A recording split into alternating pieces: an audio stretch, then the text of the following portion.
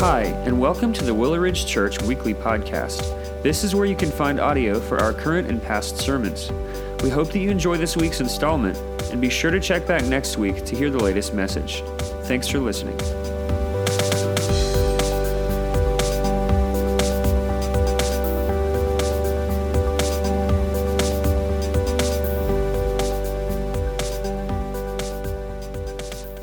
Well, good morning. If you've got your Bibles, open them to Psalm 107. That's where we're going to be this morning. It is good to be back with you guys. I'm on I feel like the summer tour. It was youth camp a couple weeks ago. My family had the opportunity to get away this 2 weeks ago. So we went with you last Sunday to head to the beach for vacation, where it rained 4 out of the 7 days that we were there, which normally that is a downer for your beach trip. But it was wonderful because I took more naps during those 4 days than I think I have in my entire life, which what that communicated to me as a 43-year-old senior pastor coming out of taking the kids to youth camp was, I know you're starting to realize you're not as young as you used to be, but you're really a whole lot older than you would like to admit, right? But it was a good time of rest, a good time with the family. But it is fantastic. It was wonderful to be back with you guys this morning and open as we look at Psalm 107. Well, a couple of changes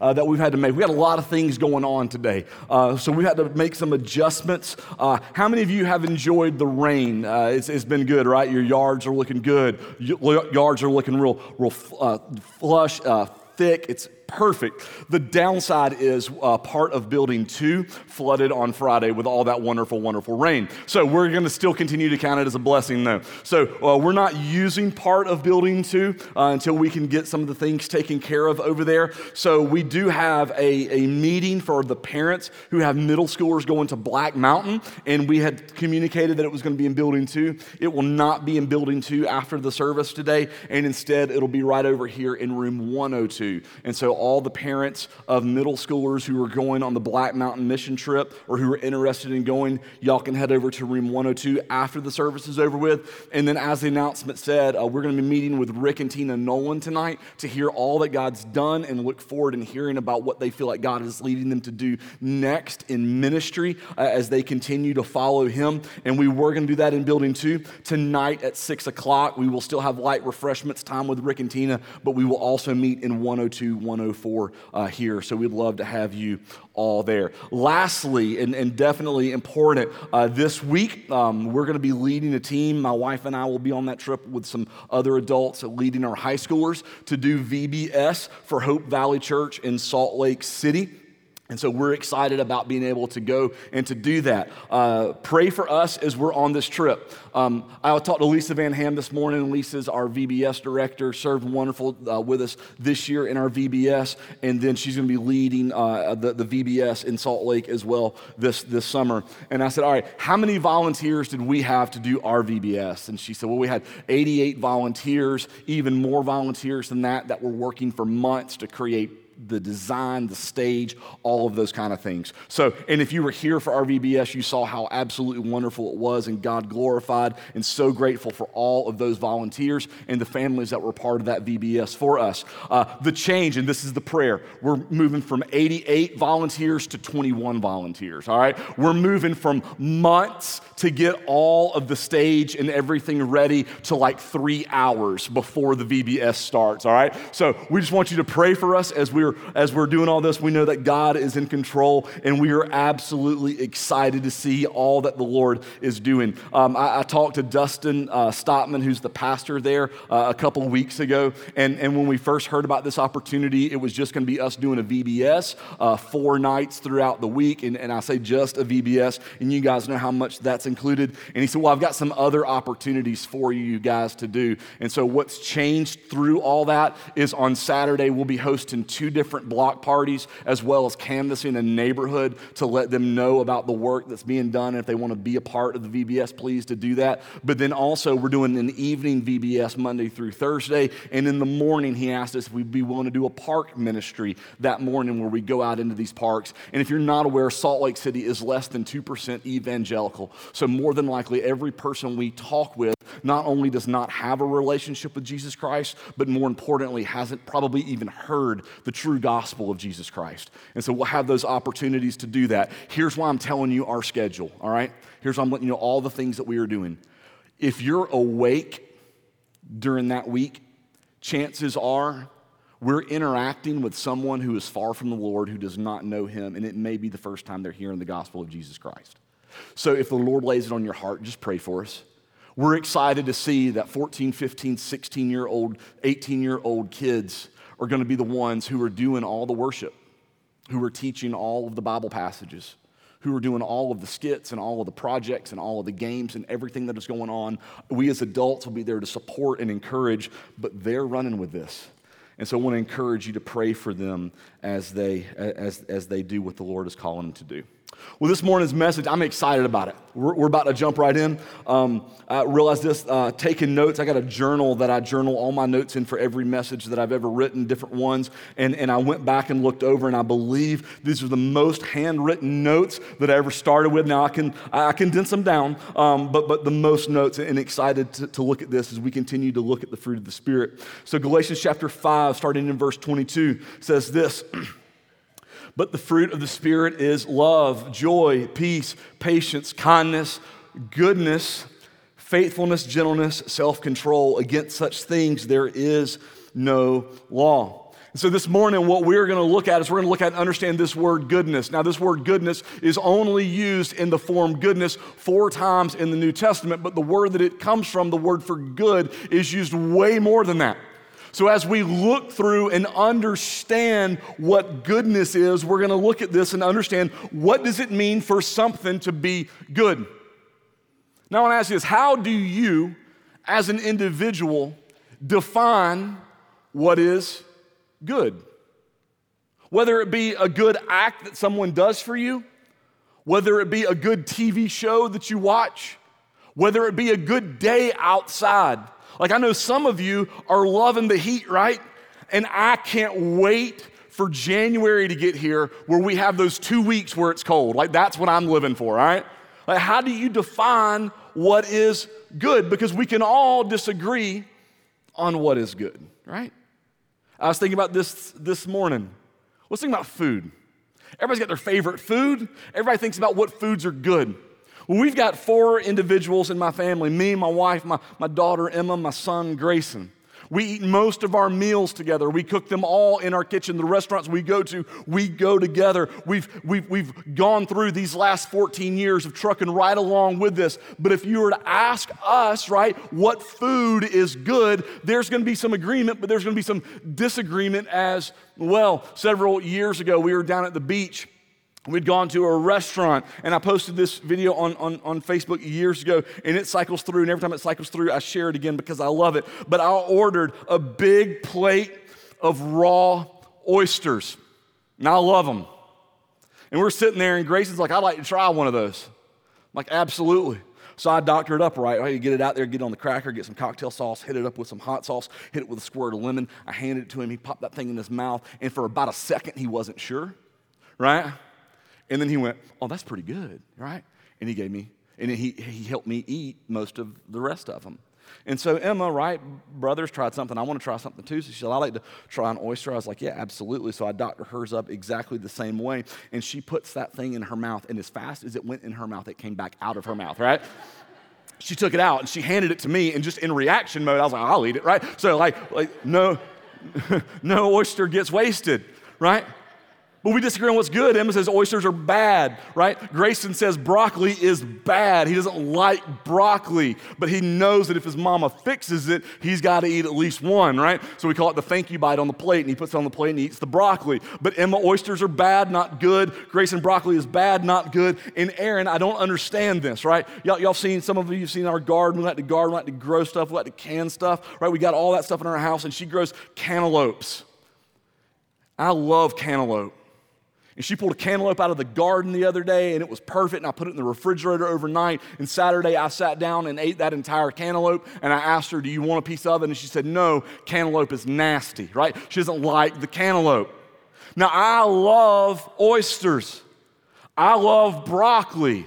I love cantaloupe. If you can figure out a dish that has all three of those ingredients in it, I'd probably be okay with that. But do you know what I think is disgusting? I mean, just like the food that if you tell me I've got to eat this, I just can't. It's raw carrots. I know, right? You're like, what? Like raw oysters? But no, like the snap of them drives me crazy. The taste of them, like every piece and part of a raw carrot is just nasty unless it's on a salad with about 3 pounds of ranch dressing. Like I can run with that, right? But that's it. That's it. But the rest of my family, right? They would say, no, raw carrots are good. We love raw carrots. Raw carrots are good for you. Like the way they taste, like every part of that.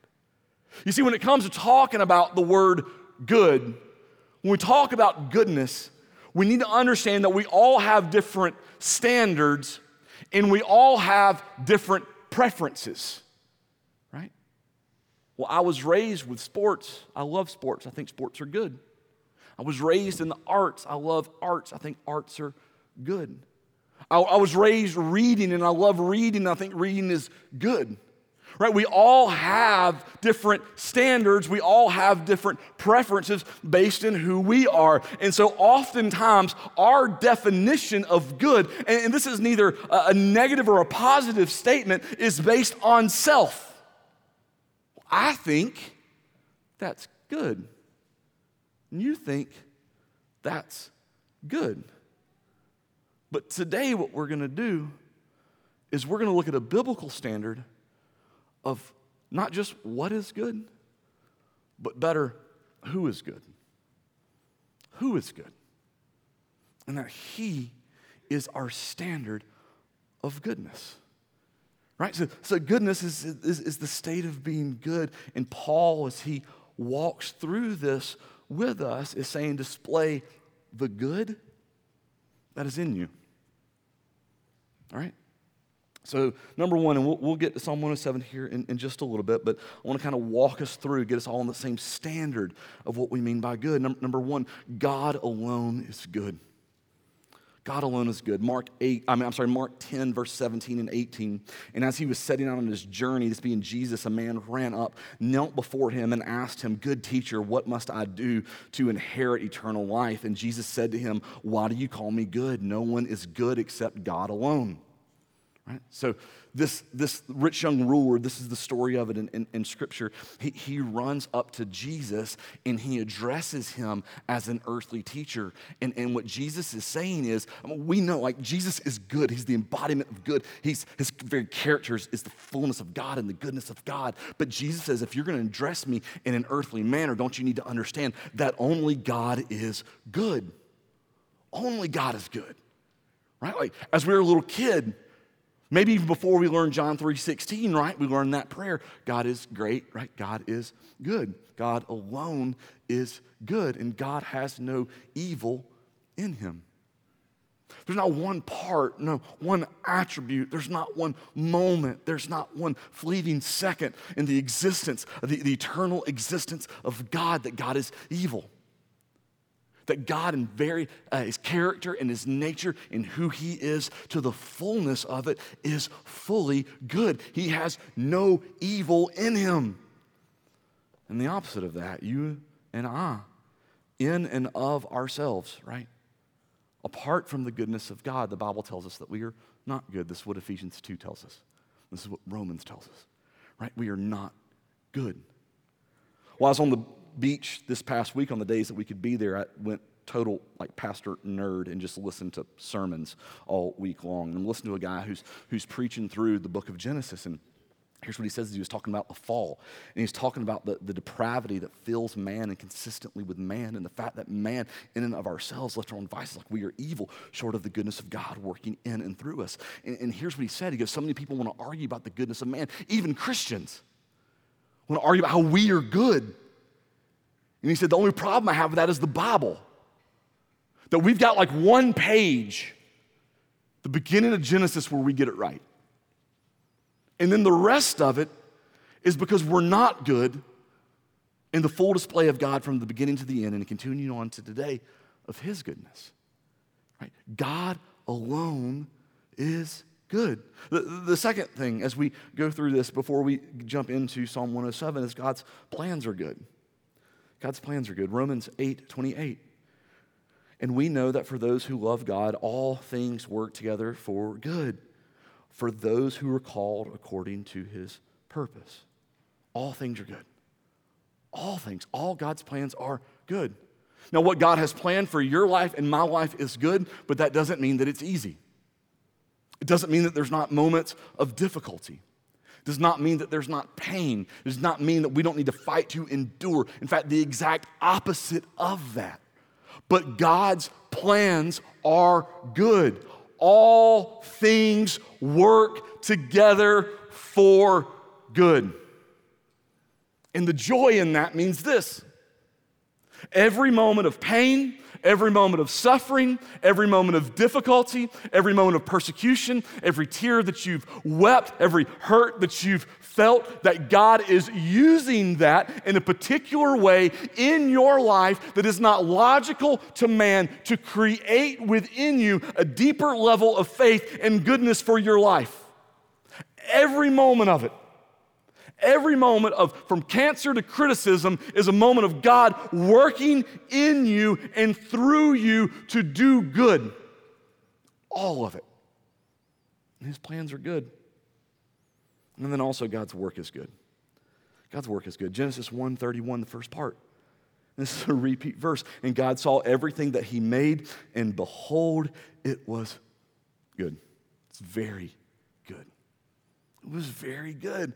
We just saw that God will do is good, but also what God has done is good, and that means you. That means me. And the work that God has done in you and with you is good. I read an author this week, and this is right before we jump into Psalm 107, so if you want to start jumping there, and here's what he wrote.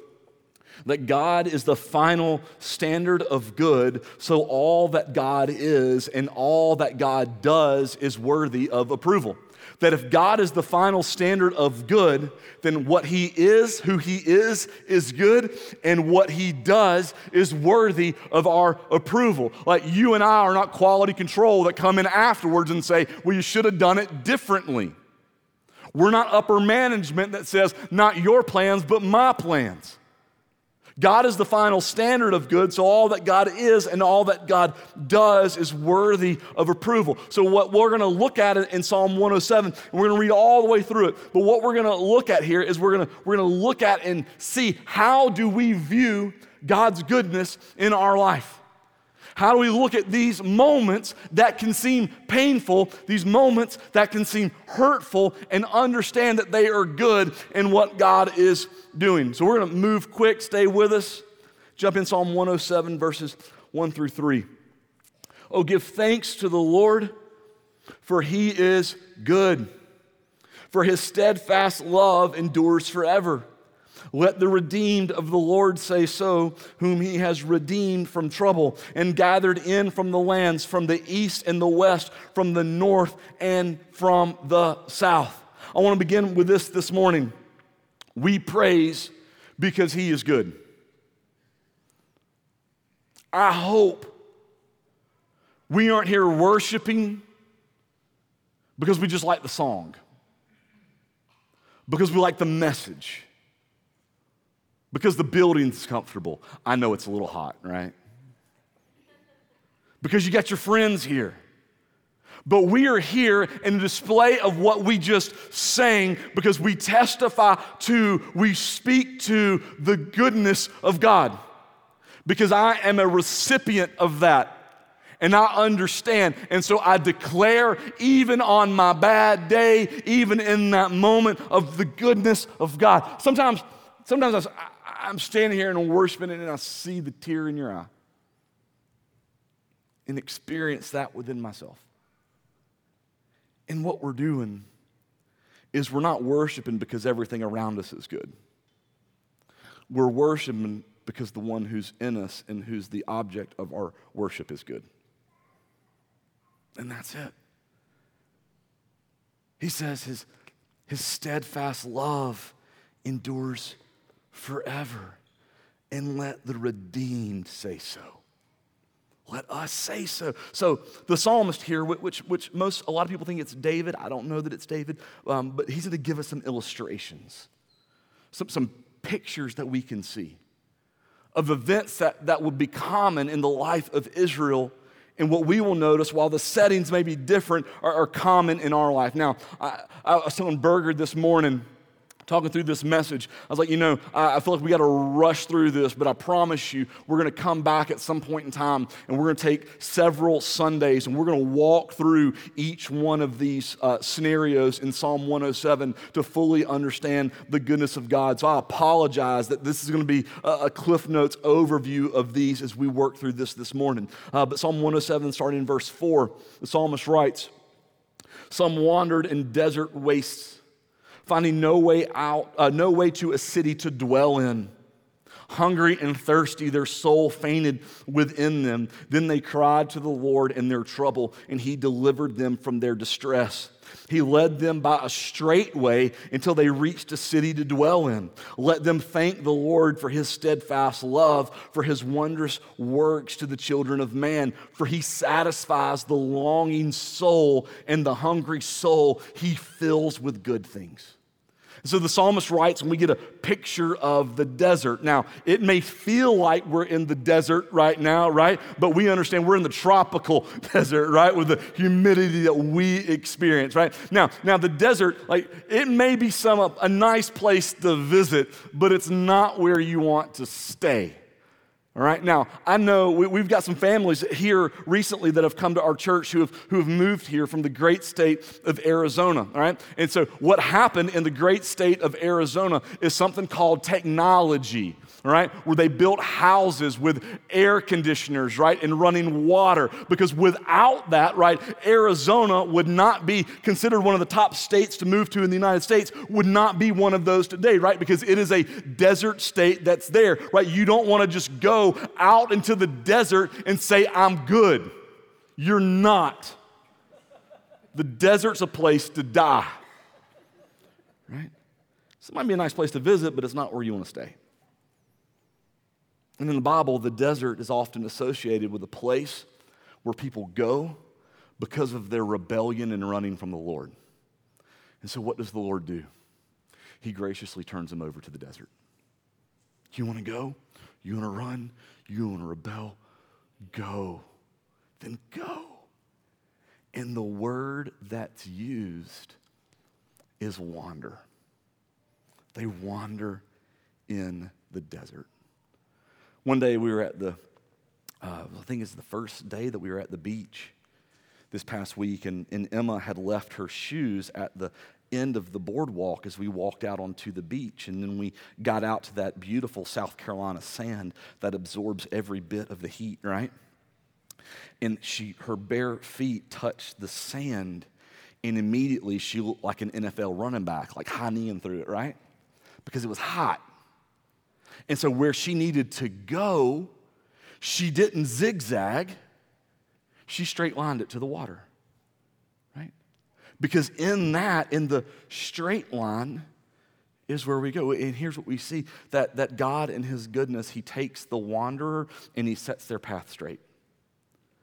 I don't know about you, but have you ever had a spiritual time in the desert? I have.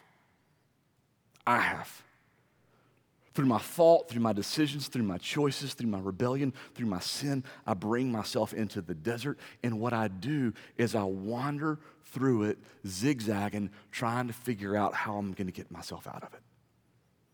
And in the moment that I cry out to God, submit my way to his, what does he do? He makes my path straight and takes me right where he needs me to go, right? And that's what we see. That's in God's goodness. He takes the wanderer and sets their path straight. Let's look at verse 10 through 16. Some sat in darkness in the shadow of death, prisoners in affliction and in irons, for they had rebelled against the words of God and spurned the counsel of the Most High. So he bowed their hearts down with hard labor. They fell down with none to help. Then they cried to the Lord. Right? This is going to be a theme. Then they cried to the Lord in their trouble, and he delivered them from their distress. He brought them out of darkness and the shadow of death and burst their bonds apart. Let them thank the Lord for his steadfast love, for his wondrous works to the children of man. For he shatters the doors of bronze and cuts into the bonds of iron. So now we've moved from the desert to the prison cell. Both brought there by the choices and the patterns of the sins of their heart. Now, let's just all agree, amen, on this, that one of the things that we can draw from the psalmist is our sin is going to take us to some bad places. That's where your sin, you may think your sin is taking you the easier route. You may think your sin is going to take you to the more pleasurable route, but I can tell you from God's word and from experience that our sin just takes us to bad places. And what the psalmist says is they rebelled against the words of God and they spurned his counsel. But what we see from this, the beauty of this, is that God disciplines and sets free. God disciplines and sets free. Oh, I love my kids deeply. I love my kids in a way that I didn't think that I could ever love anyone. I love my wife. The day that I met her, I've shared the story. I got a long way to go, so I'll cut that short, right? But the love for her, the love that I have for them, I didn't know what it would be like till I looked at them as their dad one day, right? And I love them too much so not to discipline them. I love them too much for there not to be consequences to their actions. And God, as our Heavenly Father, he loves you and I too much to not give us consequences for our sins. But it's not to punish us. It's to discipline us. That's what he did. That's what he does. That's what he's doing as our sin leads us in bonds and shackles. What we choose, but he sets us free. What we choose, and then he sets us free. They choose their sin, they choose their bondage, they choose this, and they cry out to the Lord, and he sets them free. All right, think about this. God, I'm going to do marriage my way. I'll choose my way. And God, in his grace and his kindness and his goodness, he disciplines. We cry out, we repent, and what does he do? He sets us free. Verse 17, continuing God's goodness. Some were fools through their sinful ways, and because of their iniquities suffered affliction. They loathed any kind of food, and they drew near to the gates of death. Then they cried to the Lord in their trouble, and he delivered them from their distress. He sent out his word and healed them and delivered them from their destruction. Let them thank the Lord for his steadfast love, for his wondrous works to the children of man, and let them offer sacrifices of thanksgiving and tell of his deeds and songs of joy. What we get here is the picture of someone who is sick and nearing death and what God does. And we can take that biblically and begin to understand that God saves us from our sin. And he's good. The Bible tells us that not only are we sick because of our sin, but that we're actually dead in our trespasses and sin. But God, because he's good, loved us. Ephesians 2 tells us, Ephesians 2:8, and made us alive with Christ. Right? Your sin and my sin, they're a death sentence. They're a death sentence. But Christ, through his sacrifice, heals, delivers, and sets free. Not because we're good, but because he is. Because he is. Let's keep going, verse 23. Some went down to the sea in ships, doing business on the great waters. They saw the deeds of the Lord, his wondrous works in the deep. For he commanded and raised the stormy wind, which lifted up the waves of the sea. They mounted up to heaven. They went down to the depths. Their courage melted away in their evil plight. They reeled and staggered like drunken men and were at their wits' ends. They cried to the Lord in their trouble, and he delivered them from their distress. He made the storm be still. The waves of the sea were hushed. Then they were glad that the waters were quiet, and he brought them to their desired haven. Let them thank the Lord for his steadfast love, for his wondrous works to the children of man. Let them extol him in the congregation of the people and praise him in the assembly of elders. Here's what we begin to understand. In our life, in our evil that we choose, in our paths that we determine, in our life as we just walk through in our best abilities, right, to be obedient to the Lord, that doing life comes trouble. The very first verse here says people are like doing the business, and they get onto these boats. And what happens, look at verse 25. For he commanded and raised the stormy wind, which lifted up the waves of the sea. I don't know if you've ever been in a boat when a storm comes, but a small wave can feel like a skyscraper. And what the psalmist says is he takes the waves up to the heavens and then brings them down into the depths. And I don't know about you, but I've never been on a boat when that happens, but I've been out there in life when all of a sudden the storms of life begin to surround me and consume me.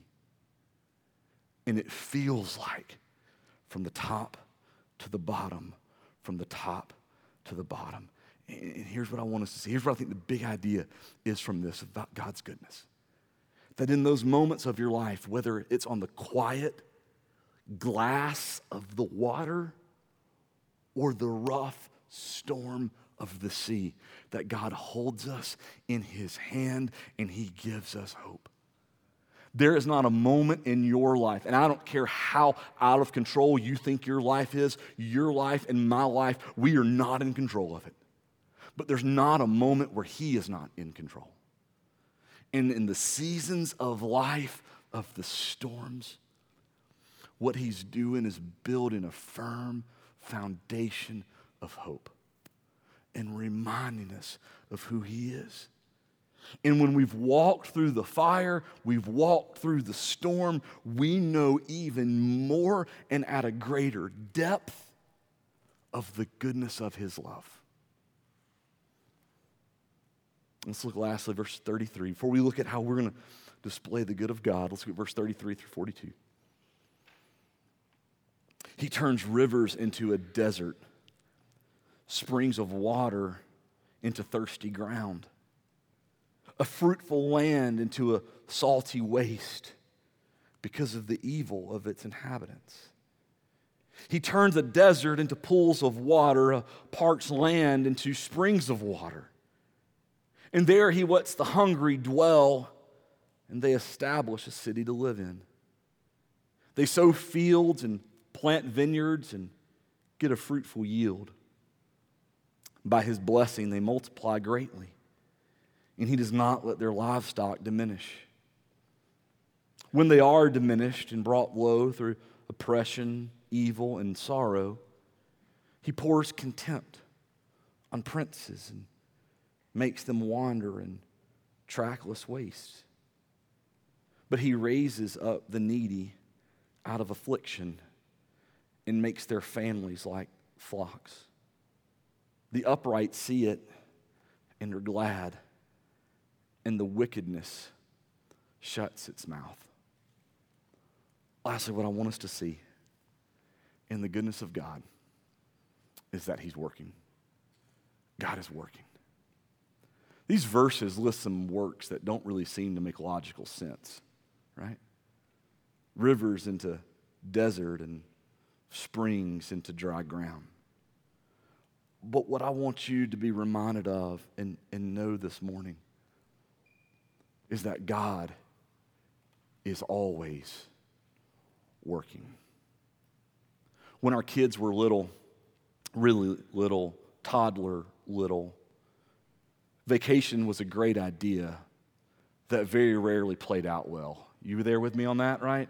Parents of toddlers, like, I get it, that's the struggle. That's why we bring grandparents, right? Like, grandparents, we know what we're doing, right? You are instant child care on the beach. That's what you're there for, right? But I remember when our kids were little, we would take them out to the beach, and we would play, all four of us together as a family, and we'd build sandcastles, and we'd play games, and we'd go out into the water, and we'd go on walks, and we'd pick up seashells and all of those kind of things. And then Aaron and I would have this look back and forth to each other like, all right, whose turn is it?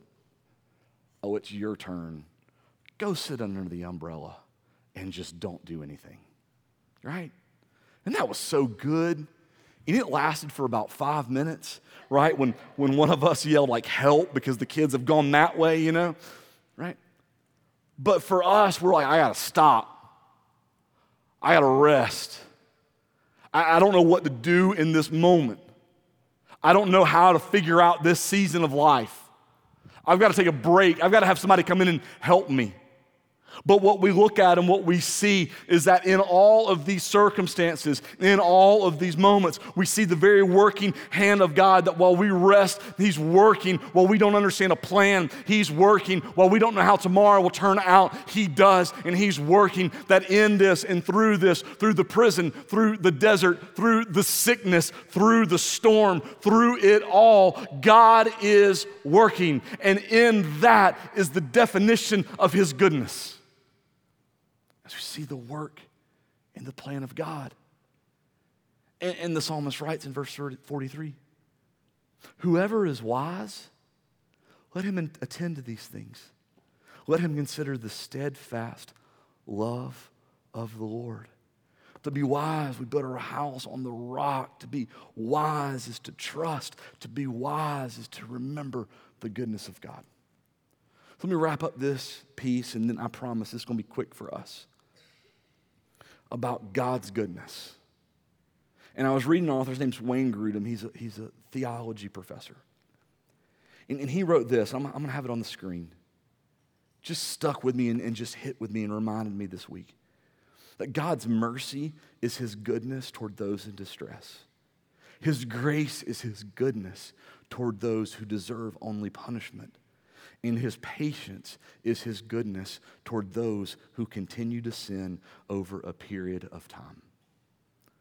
I think we can all say amen to God's goodness. God's goodness to you is in eyes displayed to us through His mercy, through His grace, and through His patience. So how do we show God's goodness? I can't calm the waters, and neither can you. I can't set the captive free, and neither can you. I can't get myself out of the desert, and neither can you. So how do we display this goodness? I don't think this is an all-encompassing, but it was just 3 things that I was reminded of this week. And we'll close with these. Number 1, choose Jesus. Number 1, choose Jesus. Luke 10, 41 and 42, the story of Mary and Martha. If you've raised in the church, you've heard this so many times, right? Martha's been running around, getting everything done, getting everything taken care of, but Mary has been just sitting at the feet of Jesus. And the Lord answered her, Martha, Martha, you are anxious and troubled about many things, but one thing is necessary. Get this, underline it in your Bible. Mary has chosen the good portion, which will not be taken from her. It's not just that the world wants you to choose bad. I think at some point in time, for the most part, you and I are pretty good at not choosing the very bad. But what God desires for us is not to choose the lesser good, and to choose Him. He's our portion. So this week, in your life, in my life, the choice is choose the good portion. Choose Jesus. Number 2, very simply, do good for others. Do good for others. Galatians 6:10. So then, as we have opportunity, let us do good to everyone, and especially those who are of the household of faith. Do good for others. This isn't complicated. Choose good, not vengeance. Choose good, not hate.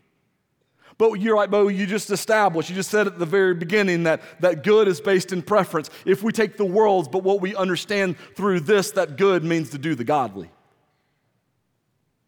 And so to do the godly, to do the good, may be a difficult conversation that you have with a brother and sister in Christ to draw out a sin that you see is headed into a desert. To do the good may be to serve when you don't really want to serve, right? You want to be served. But Jesus says that he came to serve.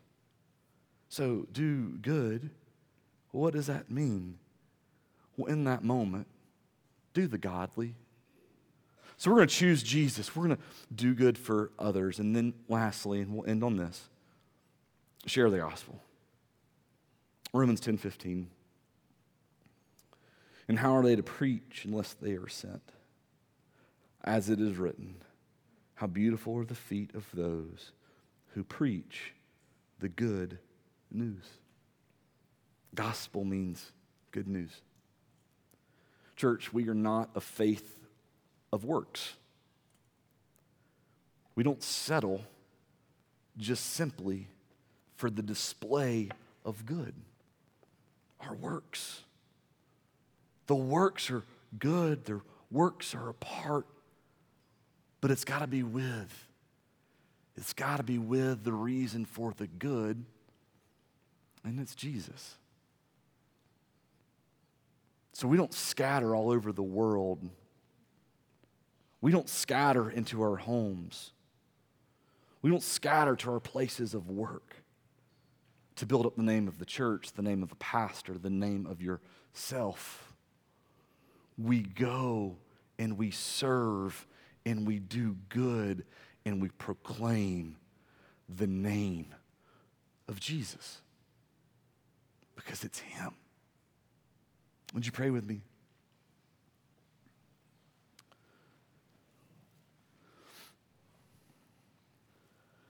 Lord, we thank you so much for your goodness. God, I thank you for your grace given to me this morning in the Bible that is filled with so much more about the goodness of who you are, Lord, that it could not be wrapped up into one message this morning. But God, in your goodness and your kindness, Lord, I thank you for your word that you give us this morning. Lord, I thank you for your goodness to us. As through our sin, we've wandered through the desert. Lord, I thank you for your goodness to us. As we've been enslaved and imprisoned to our sin, Lord. And in that, you discipline and you set free. Lord, I thank you that in your goodness, as we were dead and lost in our trespasses and sin, you healed us. And you made us alive. You took these dead bones, Lord, and you gave them purpose to live for your name and your renown. Lord, we thank you for your goodness that while the storms of life approach and they consume us and they take us, Lord, there's never a moment where your children are not in your hand. And Lord, the storms are for a purpose. They strengthen our faith, make our foundation more firm, and Lord, remind us of the goodness of your continual work. We thank you and praise you for it. It's in Jesus' name we pray. Amen.